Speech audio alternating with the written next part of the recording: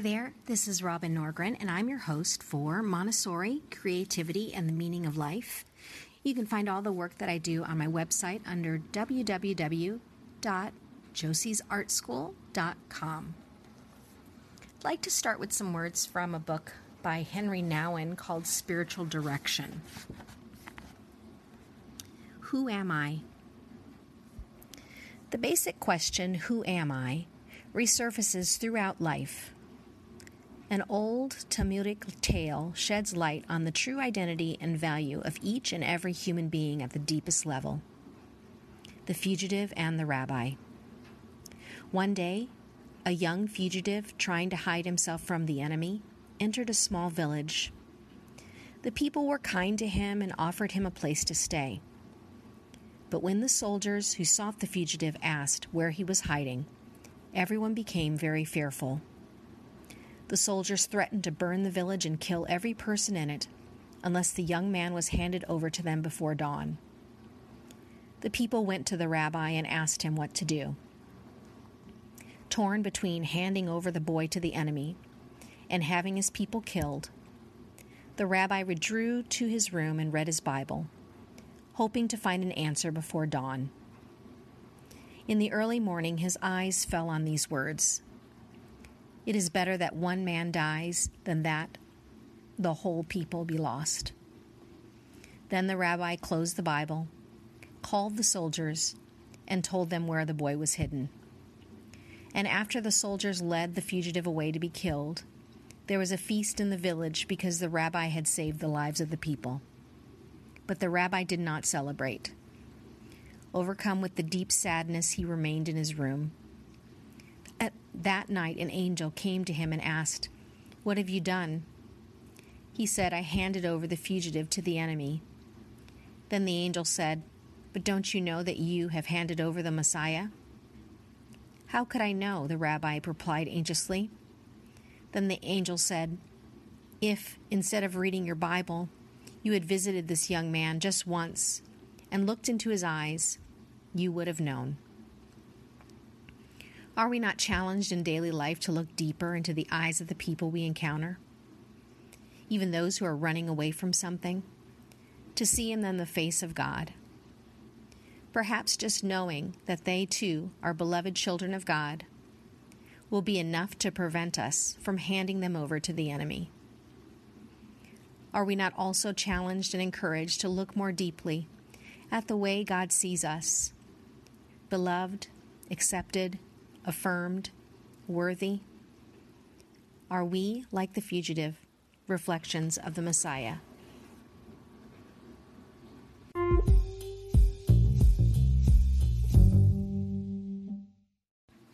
From Chris Guillebeau's book, The Happiness of Pursuit. Lauren Bacall is quoted as saying, "Here is a test to find out whether your mission in life is complete. If you're alive, it isn't." Lesson: everyone has a calling. Follow your passion. Here's a story in the Torah about 12 spies who are sent out from the desert to investigate the land of Canaan. They complete their mission and are entranced by what they found. The land, as the saying goes, is flowing in milk and honey, with good phone reception even in the tunnels. It's a wonderful, magical place, even better than Disney World. The spies report this information back to the camp. "Wonderful news," the elders say. But the report goes on to say that in addition to the milk and honey, there are giants and fortified cities. Life in the desert isn't much fun, but getting to Canaan could be dangerous. 10 of the spies end their consulting report with an ominous recommendation. Moving into the promised land is just too difficult. Better to play it safe and not fight for the land of our dreams. 2 of the 12 spies file a dissenting report. "Yes, it is tough," they say. "Those cities, those giants, there will indeed be challenges. But we can do it," they tell the others. "Let's proceed." Alas, the possibility of danger outweighs the promise of hope. The people choose to believe the pessimists and they miss the Disney World experience for 40 more years. The 10 spies who warned of failure die of plague. Of the 12, only the 2 dissenters later make it across. Hannah Pasternak referred to this story when talking with me about her upcoming move to Israel. As a young American of Israeli heritage, she'd long held an affection for her long-away homeland. As she was reading the Torah one day and came across the story, she realized that she was just like the spies who'd seen the Promised Land but then searched for reasons to stay away. Hannah decided to bring some risk into her life. Not only would she move to Israel, where she'd never lived, but she'd begin her new life by hiking the country's national trail, a 1,000-kilometer journey that would take up to 2 months. Just as general dissatisfaction is often not enough to spur action, being emotionally impacted by a significant event may not be sufficient either. You have to choose to respond to the event. Hannah spent the months leading up to departure learning more about family history. She took Hebrew lessons, prepared for the physically challenging hike. The preparation was helpful, she said later, but the decision to go was far more important. She wasn't like the 10 spies who were frightened by a new opportunity.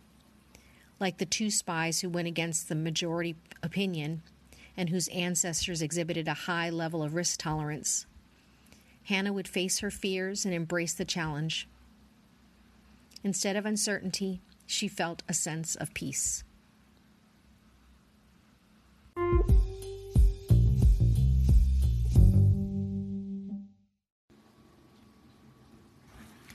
An excerpt from a poem called King of the River by Stanley Kunitz.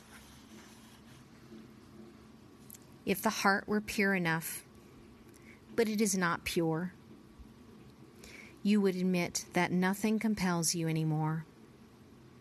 Nothing at all abides, but nostalgia and desire.